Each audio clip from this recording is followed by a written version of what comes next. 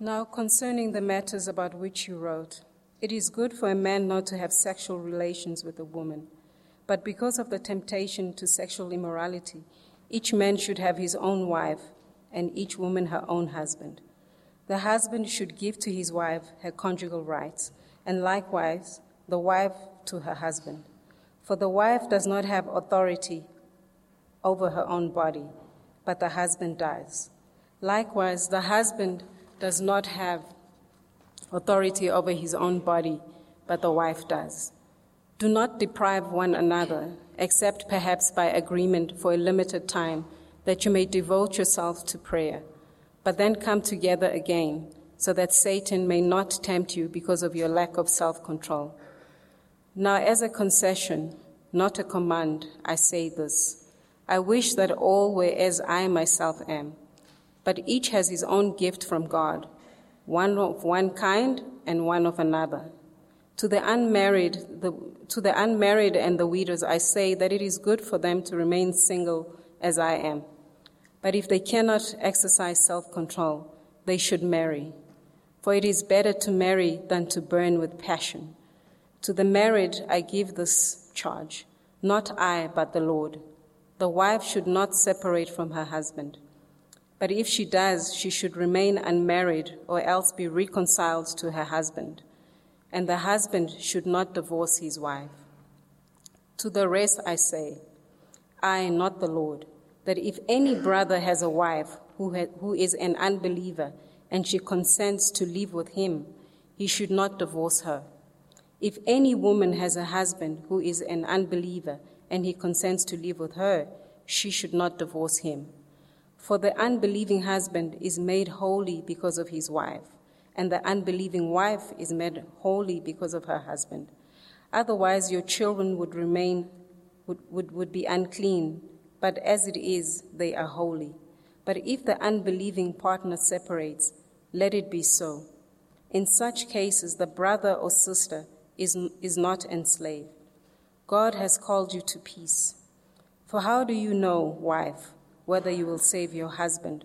Or how do you know, husband, whether you will save your wife? This is the word of God. Please join me as we pray together for God's word. Father, thank you. Thank you that you speak to us, that you do so through your word. I pray that would come through, not my thoughts.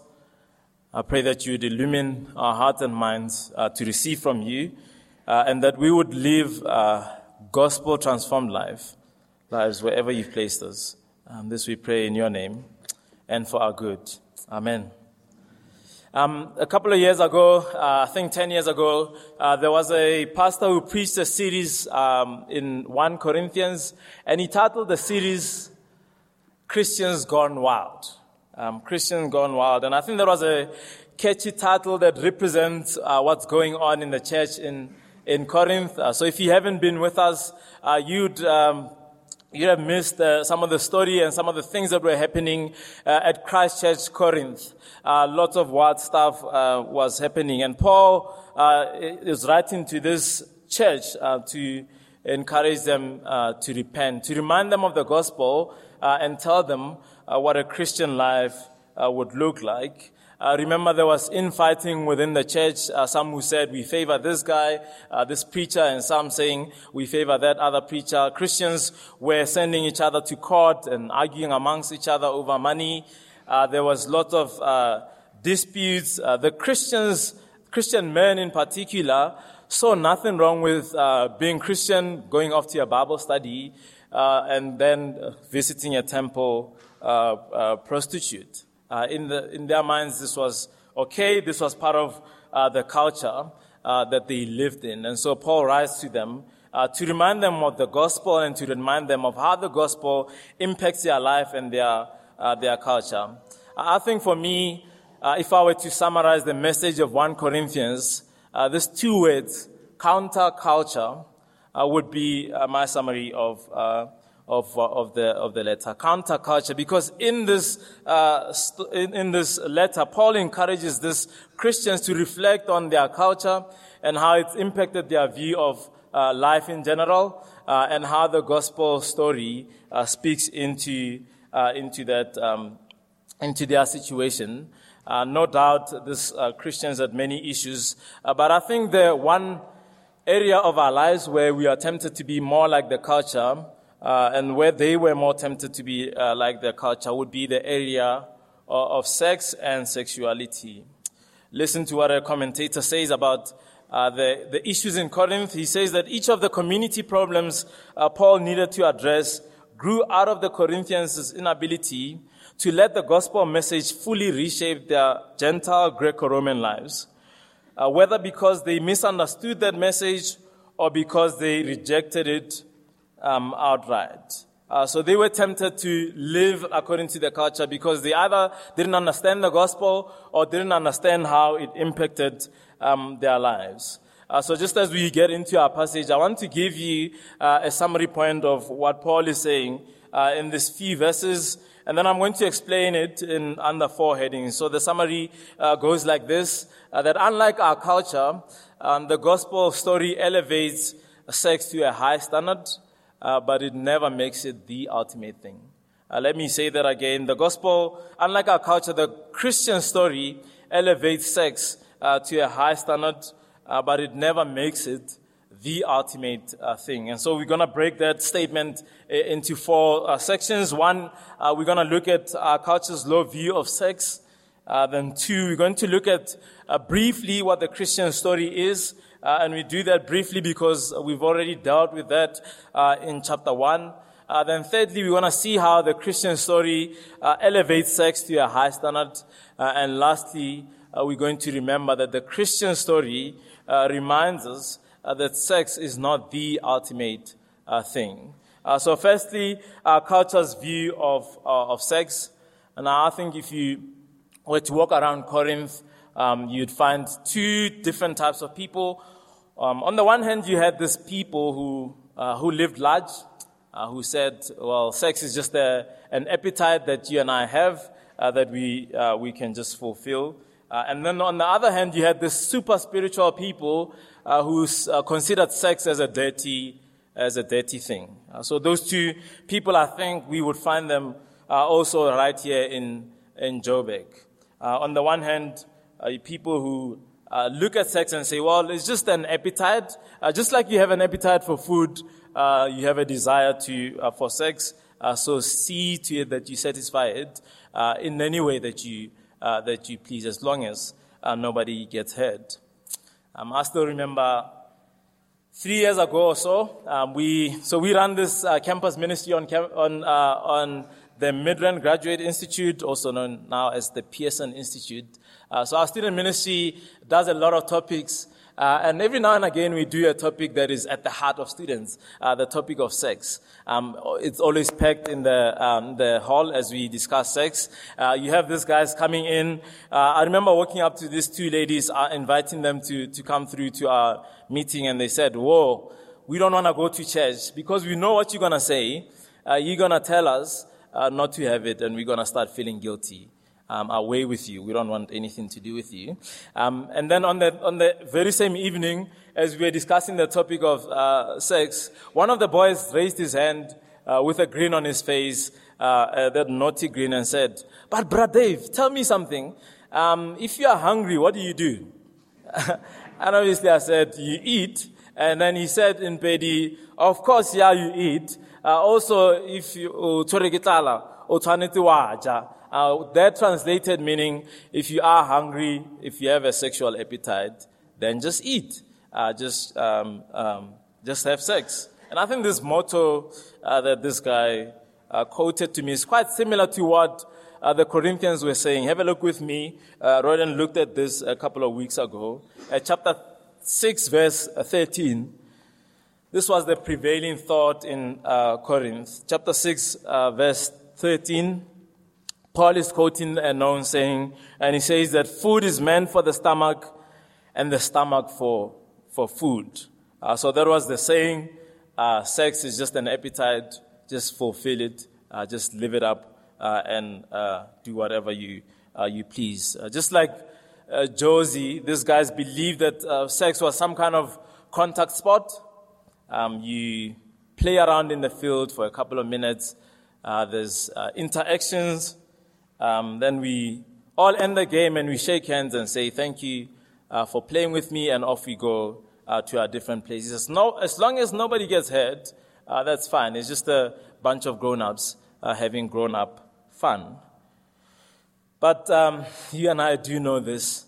Our country knows this more than anybody, that sex isn't just a physical thing, that there's more to it than just the physical. And in fact, we are in uproar as a society when somebody violates a young girl or a young woman, because we recognize that this is not just a contact sport. It's not like you tackle someone on the field, they just cried. No, it's deeper than that. It's more than just the physical. And we're going to see Paul explaining to these Christians the biblical and the gospel view of sex. So there we have it. That's why in chapter 6, Paul says to them, flee sexual immorality, because it's not just a physical thing. It's not just an appetite that you fulfill. The second one is that we often see sex as dirty.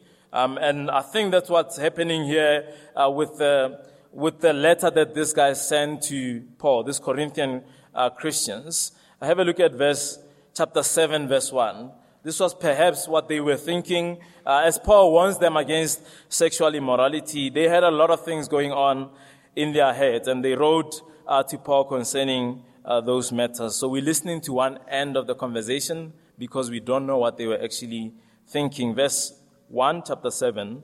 Now concerning the matters which you wrote, this is what they wrote. It is good for a man not to have sexual relations with a woman.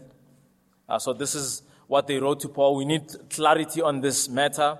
When you talked about sexual immorality, Paul, just explain to us what you mean by that. You see, what is happening here in Corinth is that Paul had obviously planted this church. He had spent about a year and a half there, planting this church, working hard, and people committed their lives to Jesus, but they were still young Christians, and so he left them, and then he made what they call a painful visit to them, where he addressed a few things. Now, they wrote him a letter, a very strong email, to challenge some of the things, or to find clarity on some of the things that he wrote concerning their lives and concerning their Christian life. I always like to imagine the Bible and what's happening. I always want to imagine a group of angry men sitting together and saying, we don't know what Muruti Paul was saying when he says those things about sexual immorality. So they get together, form a committee and say, we want to send a strong email to Paul. And they type out the email, Dear Paul, we hope that this email finds you well. That's normally, by the way, code for we are about to just throw you with a lot of stuff. We hope you're ready for that. We have a couple of issues that we are concerned about and matters of clarity that you wanted your correspondence on. That's again another code for saying, listen, what you said was very confusing. Just come and explain yourself. And then the end of the email with looking forward to your response on this matter. Kind regards, the Corinthian church. Looking forward to your correspondence on this matter means you better answer that email quite fast, or else we'll remain angry. So anyway, they send Paul this message, and one of the things that they wrote is quite a weird saying. So we don't understand what they were meaning when they said it is good for a man not to have sexual relations with a woman. Commentators say that if you notice there in verse 1, the word that is used there is touch. It would read as follows in Greek: it is good for a man not to touch a woman. And commentators says that in Corinthian culture, they believed that touching a woman was having sex with a woman for pleasure, just mere pleasure. And for them, that was inconceivable because a woman was, your wife was a sacred person. You only had sex with her for procreation, to have kids, and you didn't touch her for sexual pleasure. I did say to the morning congregation, can I just make a confession? Like, I really feel awkward talking about sex. and there's people who are my mom's age in this congregation. But this is the word of the Lord, and we're just going to plunge on and talk about sex. Anyway, if I was white, I think I'd be red. Black people don't blush. So these guys had this kind of belief that sex is dirty. You could have sex with other people, like prostitute, and this is what they used to do. They viewed themselves as holy and godly people. You can have sex with anybody for pleasure. You can even have it with young boys. This is what was happening in Corinth and in this culture. But dare not touch your wife for enjoyment or for mutual enjoyment. In fact, this kind of thinking was so pervasive in the early church that a few of our church fathers wrote this concerning sex. In 100 BC, a guy called Justin Martyr wrote this. He said that the end we seek in marriage is not pleasure, but the begetting of lawful children. So sex in marriage is not about pleasure. All we're concerned about is having kids. We Christians marry only to reproduce children. Another saint, another father called Jerome, Saint Jerome, wrote around 400 BC, and this is what he says. He says, do you imagine that we approve of any sexual intercourse except for the procreation of children? He who is too passionate a lover to his own wife is an adulterer. So this is the kind of thinking now in this world. In 12th century, another guy wrote and said that whenever married couples have sex, the Holy Spirit leaves the room.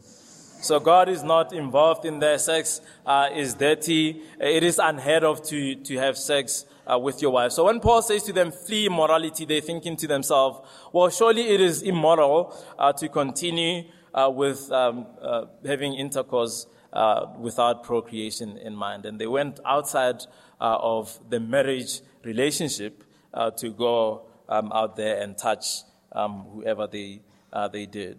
So Paul, so those are the two kind of thinkings that we had in Corinthian culture, and I think some of them are pervasive in our own culture. I grew up in a place where sex was taboo. That's why I find it awkward to talk about it from up front. You don't talk about it at all. We all pretend like it doesn't exist. The only sex talk you get as a boy growing up where I grew up is around the age of 18. And it's not really a sex talk. It's like when you want to go out with your mates, you're like, Mama, I'm going out. Friends of ours are going to this party, this house party. Your mom will say at that point, we'll download all the information that you need at that moment and will say, do not bring home a pregnant child here. That is the end of it. How are you going to do it? We don't know what happens. But that is the sum total of the sex talk. Don't bring home a pregnant child. And we had to fill in the missing dots there, fit them in. And can you just imagine growing up in that world, that when you become a Christian, you don't view sex in the way that God views it. You view it as something that is dirty, that we don't talk about it. But the Christian story, which is our second point, we're going to look at what the Christian story is. And then our third point, we're going to look at how the Christian story changes our way of thinking. So number one, our low view of sex. On the one hand, it's pleasure. On the other hand, it is dirty. The Christian story, which we saw in chapter 2, is that God has created chapter 1, and across the Bible, is that God creates our world, and He creates it very good. It is good, He says repeatedly in chapters 1 and 2 of Genesis. And then He creates sex as a good thing. So that's the part of the story, that it was created by God and not by human beings. There's a common misunderstanding that the fruit in the middle of the garden somehow had something to do with sex. Again, that reinforces the stereotype that sex is not something ordained by God. So the Bible teaches that it is ordained by God, but in chapter 3 of Genesis, you and I rejected God and God's rule over our lives. And because of that, we destroyed life as it was meant to be. Our world was bent out of shape. Sex was bent out of shape. But God looks at us in our mess and in our brokenness, and He steps into the scene in the person of His Son, Jesus Christ. Jesus lives a perfect life. He restores sexual sinners to Himself. And ultimately, He surrenders His life on the cross on a piece of wood and dies for sinful people to redeem them into a relationship with Himself. So that is what we see in the Bible, that the God who created it all left His glory to become like one of us and to die for us. Instead of holding on to His rights as God, He let them go for our sake and for our good. But not only is the Christian message of the cross the way into the Christian community, so the cross saves us, it brings us into a relationship with God. But one of the things that the cross does is that it gives us a model of the new life. So when we look at Jesus, we are compelled every now and again to consider how you and I live our lives. Paul says that the cross is the wisdom of God. Paul says that the cross is the thing that reshapes our understanding of the world, such that he chooses in chapter 1 and 2 to talk about the centrality of the cross in the Christian life. Why does he do that? Well, Paul normally does this thing where he tells us theology, the cross of Jesus, and when he tells us how that plays itself out in our lives. So the cross of Jesus is in chapter 1, has an impact on how these people view themselves when there's matters of disputes about finances. If you are a Christian, if you have a relationship with God, Paul says, well, just like your Savior was defrauded on that cross, you yourself, why don't you choose to be defrauded? Why do you insist on taking your Christian brother to court? Apply the message of the cross to your life. When they have factions and favorite preachers, Paul reminds them that actually the message is what's important and not so much those preachers. In fact, Paul says, I didn't come with eloquence, but I came preaching the cross. So the message and the power is not in the guy who's preaching, but in the message of the cross. And in a weird way, but in the most profound way, that Christian story of the cross impacts how you and I think about sex. Have you ever thought of that? That the cross challenges and reshapes how you and I think about sex. Listen to what one commentator says, that identifying Christ crucified as wisdom set aside all human wisdom and self-confidence and points us towards the way of the cross as our model for life. So the way of the cross becomes the model for Christian living. And with that in view, the Christian story elevates sex to a high standard. It's no longer about satisfying your own appetite. It's no longer a dirty thing, but the Christian story gives it a picture that is much more beautiful than that. That it is a cement that cements and keeps together relationships between a man and a woman, and it is a lifelong, beautiful celebration of that union. So that is what sex is about. It's about service to one another rather than getting from the other person. Have a look at verse 2 to 3 with me. By the way, in point 3, the Christian story elevates sex to a high standard. Verse 2, Paul responds to the Christians, but because of temptation to sexual immorality, each man should have his own wife, and each woman her own husband. The husband should give to his wife her conjugal rights, and likewise the wife to the husband. Notice there that theology of the cross playing itself out in marriage. And to this we should shout, if you are married, amen, brother. Paul says, again, this is awkward. Married couples, if you are married, please serve one another by having sex with each other. Have regular sex in service to one another. That is what Paul would say, that they ought to serve one another, even as Christ served them.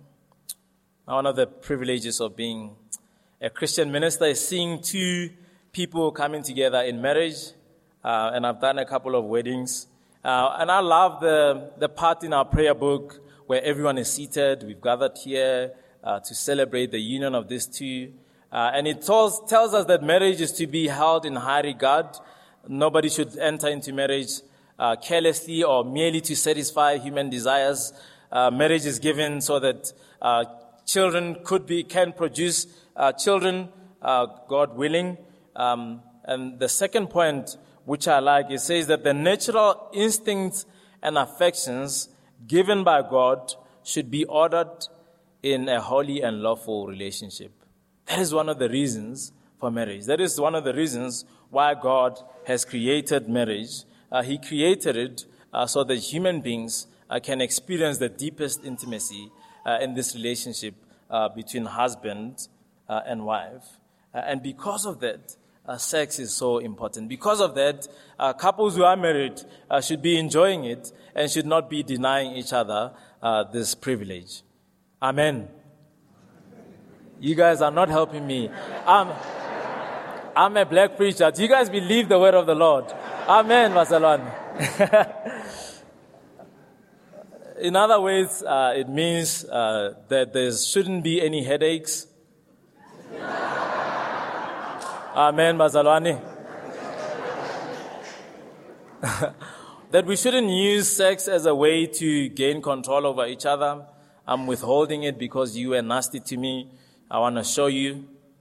Because that is when the devil steps in and complicates our marriages. But we ought to be enjoying it. Now, this is one of the easiest ones to apply to our lives, isn't it? If you are married, Paul says, have regular sex. Regular means different things for different people. But have it on the regular because it cements your relationship to one another. That's easy to apply. If you are a couple, maybe around lunchtime, just ask your husband, what did you think about the sermon today? Or your wife, what did you think about the sermon today? And start that discussion. If you are a husband, I recommend this book that I saw in Martin's office. It is called, I've never read it, but the title says it all. It's called Sex Begins in the Kitchen. I don't know what that's about. But I suspect it says to your husbands that go serve your wife and wash the dishes and maybe amazing things will happen in your life. Sex begins in the kitchen. It begins when we serve one another and realize that I don't have needs, you don't have needs. We have a need to be cemented together. So let's serve one another in that way. Verse 4, for the wife does not have authority over her own body, but the husband does. Likewise, the husband does not have authority over his own body, but the wife does. Paul reminds us Christians that you guys don't belong to yourselves. When you are married, you become one unit and you belong to each other. Now, these guys, when they read the first part of that verse, for a wife does not have authority over her own body, but the husband does. They would have shouted, amen. Yes, this is true. I mean, of course she doesn't own herself. Because in that culture, you viewed your wife as part of your property. You had houses, you had slaves, male slaves. You had your wife who was part of the property. So you owned your wife pretty much. So what Paul says here, as he continues to write, likewise, the husband does not have authority over his own body, but the wife does. Now, this was revolutionary. This was countercultural because it was challenging the men and their view that they could do anything with their own body because they basically own their own body. The wife doesn't own her body, but I own my body. I think that's a thinking that's pervasive in our culture, isn't it? That we would look down on a wife who cheats and call her a slut, but look at a man who cheats and say, well, men are men, boys are boys. It will always be like this. And Paul is challenging that kind of thinking, even in Corinth, because he's saying to them that their bodies don't belong to themselves. So they can't just go around sleeping with anybody. They are accountable to somebody else. They can't just go around and be coming home late. The wife has the right to ask you, where were you? Where do you come from? You are not your own. So therefore, verse 5, do not deprive one another except perhaps by agreement for a limited time, that you may devote yourselves to prayer, but then come together again, so that Satan may not tempt you because of your lack of self-control. Paul recognizes that they live in a broken society, but God has set a context called marriage for them to enjoy and to express themselves as sexual beings. If you read along, you'll see that Paul encourages those who are not married that if marriage is an option, that they ought to jump on that wagon if they feel like they are burning, because Satan will get in and tempt them. What I found interesting as I was preparing the talk is that verse 5, when it says, do not deprive one another, it uses the same word as last week's word. So when Paul talks about Christians defrauding each other when it comes to money, it is the same word that we see here in verse 5. He says, don't defraud each other when it comes to sex if you are married. Have it on the regular, lest you are tempted, lest you drift away from God's ordained view of marriage. Amen. You guys still with me? There's an interesting book, if you do read, it's called The Joined Up Life. And that's a book about Christian ethics and how we conduct ourselves. And the author spends the first part of the book defining how the cross and the resurrection changes us and makes us new humans. And then he spends the rest of the book explaining how that applies to normal life. And this is what he writes about marriage and about this kind of new thinking that the gospel brings about. He says that I suspect marriage becomes a school of moral formation. So marriage is a school of moral formation where men are trained that they don't have sexual needs that always deserve to be quenched. We men learn that our sexuality is the servant of a relationship, and our sexual thoughts and feelings exist to create joy in a particular other, as our wives. This revolutionary concept that a marriage, not an individual, has sexual need is also what makes the abstinence of singles thinkable and livable. It also creates the realistic expectation that a man will control his sexuality when a wife is absent or unwell, and it helps some women to remember that sex is more than her libido might suggest. Quite a countercultural way of thinking. That sex, I don't have needs so much so as that the relationship between husband and wife has needs. We need each other. We need sex to keep us glued together. So I don't demand it on tap, and I think as a young Christian, you become a Christian. I became a Christian at age 14, so I was saved from a whole lot of nonsense that I could have gotten up to. But I always had these desires in me for sex, and I was just like frustrated. I want to get married because I knew that that's a place where you get it. And you have this, it is a weird thinking as a young Christian or as a unmarried person that you're just going to have sex on the regular. But that's not the case. That is not the case. Life happens, and Paul says, or rather this guy who writes these ethic books, reflecting on the cross, says, well, sex is about service. Sex is not just I demand, I'm getting. It is about mutual service. Have a look at verse 10, if you're still tracking with me. It is so serious, so highly elevated, that Paul would remind these Christians who some of them wanted out of their marriages, he would remind them that this is a long-standing covenant. Have a look at verse 10.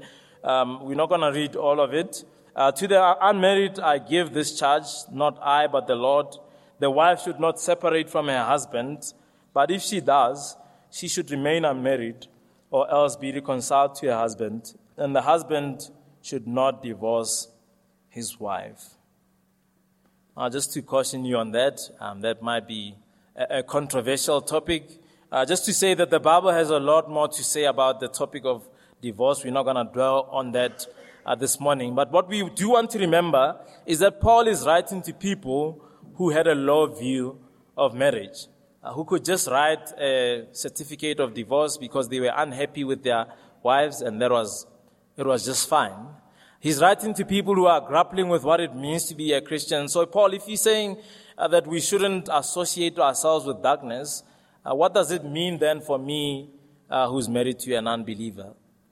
Paul says, he leans in with his wisdom and says, well, continue in that relationship. Continue in that relationship, because who knows, your wife might become a Christian because of you. Paul elevates the standard that you and I don't have, the standard for sex. He puts it in a high position, and you might be sitting there and thinking, wow, like that's awesome. Sex is elevated. Married people must have it. I'm single. I guess none of this applies to me. What does this have to do with me? Which brings us to our fourth and last point, which is that, yes, Paul elevates, and the Bible elevates sex to a high standard. But here's the thing. It never makes it the ultimate thing. The Bible never says that you are incomplete because you don't have a sexual partner. In fact, on the contrary, Paul encourages these Christians that they should think and consider singleness. I think our culture, or their culture, this was shocking. Because if you are a woman in particular, you are unmarried, people looked at you weird. And I think that's still the same in our culture, isn't it? That they look at you weird, they want to hook you up. At Christmas lunch, they're going to be asking you, have you been seeing anyone lately? That's the culture, isn't it? There's so much pressure. And I think sometimes in the church, sometimes I'm even guilty of doing that. Hey, when are you getting married? As if that's the thing, that's the ultimate thing that you want to do, that you're lacking if you're not married. Yet Paul would remind them that is not the case. Marriage is not the thing that completes a person. I grew up as a Tswana boy. In the Tswana culture, I'm not joking, the word for an unmarried woman is lefetwa. Loosely translated, that means the one whom everyone has passed by. And that is the cultural thinking of singleness. And I think it was probably worse in those days, in the ancient time when Paul was writing. In some culture up in the north, I'm not going to say which culture this is. Again, this is not a joke. When a woman dies and they haven't had any kids or they were never married, they bury them with a rat to accompany this person into their next life. That is the tradition, and that's the thinking around some African cultures. In the Western culture, we'll see movies like The 40-Year-Old Virgin, and that's supposed to be funny because how can you be a 40-year-old? Surely there's something twisted and wrong with you if you are 40-year-old and you're not married. Again, Paul flips that on its head. Have a look at verse 6 to 8. Now, as a concession, not a command, I say this. I wish that all were as I myself am.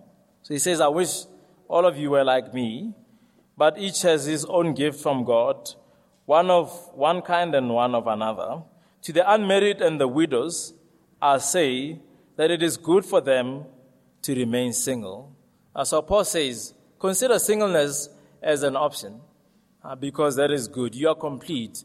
Look at me, Paul says. I'm a complete man sharing the gospel, and I get to share the gospel more because I'm a single person. Look at Jesus. He was single and he was a complete person. You might be sitting there and saying, well, David, you don't understand my loneliness as a single person. Listen to these words by a Christian writer. He says that in Christian thought, our loneliness isn't finally met in marriage, but in our enjoyment of Christ, the groom, and through his community. When single people believe this community can meet loneliness, they begin to conduct symphony of satisfying friendships. Marriage is no longer the sole solution. There is an option for you to be in community. Yes, you may not experience, humanly speaking, this intimacy, but you can taste something of this human intimacy through your relationship to Jesus, through his church. So it is possible to not be lonely, but to gather around yourself a group of others who are going to fulfill that void. That is God's grace to us and to you. And you can look forward, as the Bible tells us. The Bible never speaks of sex as the arrival. It never says you've arrived. It always says that sex points to an ultimate reality, and that is God's relationship with his people. That is what we look forward to. That is what would encourage single people to even conceive of being holy and pure in this broken society. Humanity in the presence of God, another writer says, humanity in the presence of God will know a community in which the fidelity of love, which marriage makes possible, will be extended beyond the limits of marriage. Meaning that one day when we are with him in glory, which is what we're looking forward to, we will experience the fullness of being intimate with him. It will be bigger than any intimacy that you can ever experience in this world. That should encourage you as a single person to pursue godliness and to pursue your life as a Christian, and to serve God wherever he has placed you, which is what the cross teaches us to do. One of the things that I wish people told me, that Paul tells us guys, is that singleness is better and you can serve more when you're single, and to use the most of those opportunities. Because once you get married, things change. Amen. Suddenly your time is not your own. Your finances are not your own. My wife says what's mine is hers. What's hers is hers when it comes to finances. So I work and then she gets the cash. She controls what happens. I don't have any say. My son seems to think that he also owns my time. Even my most sacred moments, this is too much information, by the way, that I wish somebody would have told me that I'll be preoccupied with these things, that a little 2-year-old will be invading my space. Even my most sacred place in the bathroom while I'm reading that air freshener, trying to decipher the Portuguese on the air freshener, doing transactions, serious transactions. Too much information, I warned you. Comes up to me with cute eyes, cold hands, touches me. Ba, I need to make a wee. So I must sacrifice myself. I must get off. And then you must make a wee. Nobody told me that that's what it means to be married and have kids. Your time, your life is not your own. You share it with other people, meaning that you cannot serve God, particularly in ministry, in the way that a single person can. And so if you are single, Paul calls you to remember the cross, that at the cross God served us. Therefore, we ought to serve one another. In fact, in the later chapters, he says, to everyone, this should be our way of life. This should be our thinking. So what have we discovered this morning? That unlike our culture, the Christian faith elevates sex to a high standard, but it never makes it the ultimate thing. It never does. And so you and I should find courage to live for God wherever He's placed us, whether we're married or single, to serve each other and to serve His church through our marriages. Come to the Lord's Supper. We remember that much as God elevates the standard of sex, you and I don't always do that. We don't always put it in the place where God has placed us, because we are broken people. We are sinners, and sinners by nature. But the Bible calls us to always run to that cross, to always cling to that cross for our forgiveness and for a fresh start. That today you can say, man, I'm broken, I'm sinful, I haven't done what God has called me to do. I haven't behaved towards my wife, my spouse in the way that I should.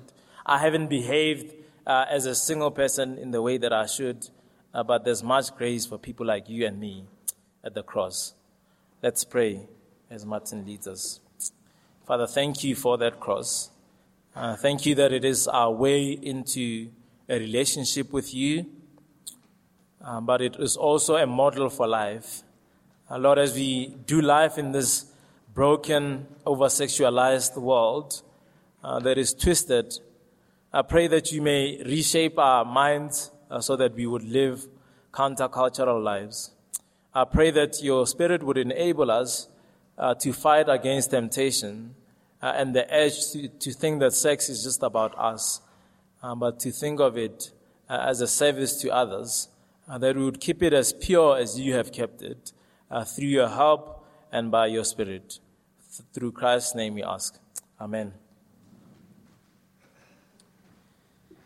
Let's remain in an attitude of prayer. Let's spend a few minutes reflecting on God's Word, because this morning each and every one of us here are sinners in all kinds of different ways. But we've all sinned when it comes to sex. And so it's so good that we have the Lord's table